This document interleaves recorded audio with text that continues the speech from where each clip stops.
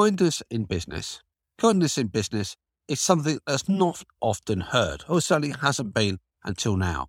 Nowadays, kindness in business is seen very much as inexorably linked, and it has a very strong part to play in the business world and in your business. Now, folks, in this weekly episode of I Hate Numbers, I'm going to be looking at kindness, particularly what it is, why it's so important to have that embedded into your business culture and your business practice and the way that you deal with things in your business life, and also share some tips and tricks as to how to embed kindness more actively in your business life. You're listening to the I Hate Numbers podcast with Mahmood Reza. The I Hate Numbers podcast mission is to help your business survive and thrive by you better understanding and connecting with your numbers. Number-loving care is what it's about. Tune in every week. Now here's your host, Mahmood Reza.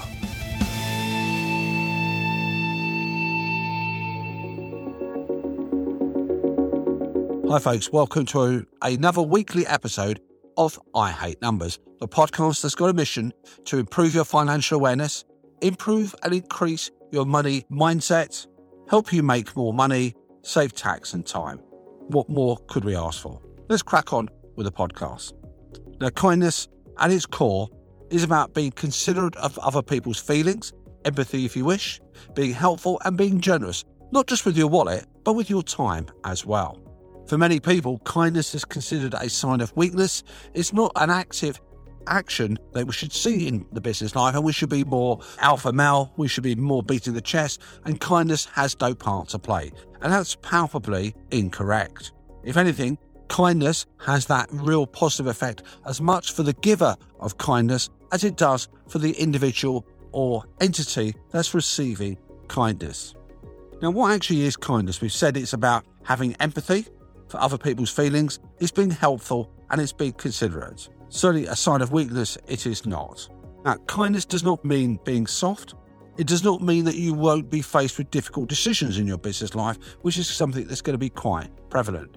If we imagine a situation where you have to go and visit the dentist or some other unpleasant experience, no disrespect to dentists out there, then a dentist can still be kind. A dentist can still show empathy, and a dentist can still show consideration for the patient that's sitting in their chair. You may have in your business life very difficult, tough decisions to make. You might have to make somebody redundant. You may have to talk to somebody about their work performance, but you can still act with kindness and still be firm at the same time. So don't confuse kindness with weakness. Don't confuse kindness with being a pushover. Don't confuse kindness with actually agreeing to what everybody else says. It's about empathy, and it's about being considerate of feelings. Now, kindness can exhibit itself in many different ways in our businesses. It's going from the way that we interact and deal with staff, so that actual compliment on the work that's being done well, that actual recognition of a task that's being delivered positively is an act of kindness. And it has as much, if not more, of a motivating effect on that individual's performance as money in their bank account does. Obviously, having the two combined, money in the bank as well as being kind, is a real double bonus. You can be kind to your customers, kind to your suppliers. The way that you deal with them, the language that you adopt, being receptive to their ways of working. Kindness can manifest itself in lots of different ways. Now, as a heads up, folks, here, you've got to act with genuineness here. So if you go through that false idea of praising an employee, and there's no real sincerity behind your motivation, then that can be definitely displayed to the receiver, and that is counterproductive. So if you're going to act kindly, which I would thoroughly recommend, make sure that you do it as a genuine action. False actions can be definitely recognised, and they will be counterproductive, and they will bite you in the bottom. Words of encouragement, doing acts, so whether it's from being eco-friendly, looking at products that can be recycled, your carbon footprint, being considerate of the products that you're buying, are all examples of being kind. And kindness has a reinforcing effect. When it comes to employing people, recruiting people, employees these days look as much for the work culture, the work environment, as they will do in terms of the pay packet, the bonuses and the benefits they will receive. Money in itself is not the only motivator in life. It's certainly a powerful one, but it's not the only thing. If that were the case, then many people would not go into vocational professions or choose careers where the pay levels are not as well paid and remunerated as comparative companies. Now, if you're in a situation where in your firm you recognise that you need to be more kind, then I would definitely recommend small micro steps to be undertaken. It could be anything from a small act of kindness of smiling more, being less stressed, looking after yourself. Being kind to yourself is as important as being kind to the members of your team, your suppliers and other stakeholders in the business. Kindness is good for the world that you operate in. Kindness is good for everybody that encounters that. We feel much more strongly, we'll feel much more aligned to the people that we deal with, and business is fundamentally about people. We buy from people, so it's said, and therefore, if we are acting kindly with genuineness here, if our culture and environment has a degree of compassion, has that degree of empathy in how we treat people, then that's only going to reinforce our position in our marketplace, and it's going to make it a much more attractive place for people to wish to join, and also is a definite decider in retaining your existing workforce. Now, kindness spreads across the board. We know that it can really encourage collaboration, productivity and loyalty here. And again, it's really about the manner and how you interact with customers and suppliers, as well as your own work team, and also how kind you are to yourself. Now, kindness definitely is a subjective matter. It's not a one-size-fits-all, and we have to treat this very carefully. It could be anything from how we interact with our colleagues, those people that we work with, whether we leave our grumpiness at the door, is being recognition of the fact that people's lives are quite mixed and varied. And when they come into the work environment, they may not all come in with the same amount of baggage.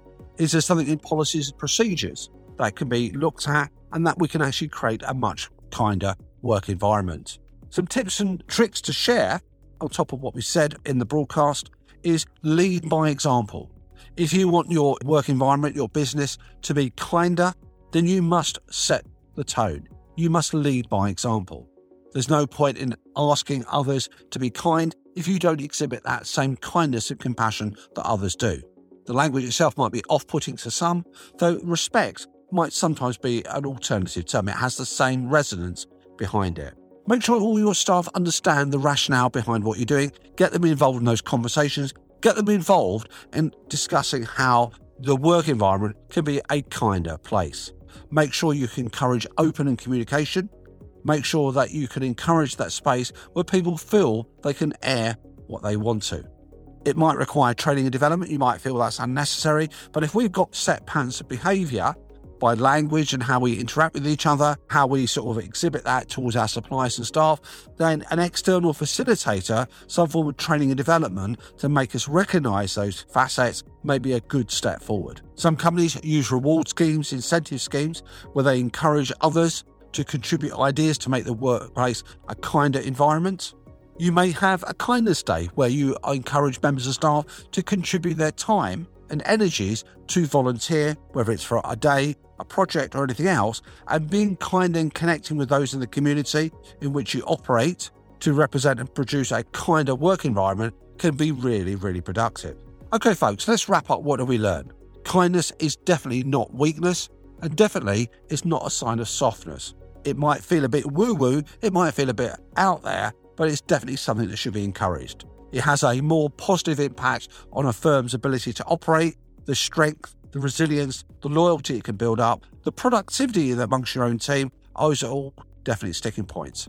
If you feel you want to make a transition, and we can all be kinder in our businesses, then do it one step at a time. Recognise where you need to be kinder, whether it's language, whether it's communication, whether it's being more upfront and honest with people, whether it's being comfortable with making difficult decisions, but doing that in an empathetic way, then that's what you need to work on. Folks, I hope you got some value from this podcast. If you have, I'd love it if you could share that with those who will benefit. If you've got some feedback and comments to share, please let me know accordingly. And failing that, have a very excellent, kind week. We hope you enjoyed this episode and appreciate you taking the time to listen to the show. We hope you got some value. If you did, then we'd love it if you shared the episode. We look forward to you joining us next week for another I Hate Numbers episode.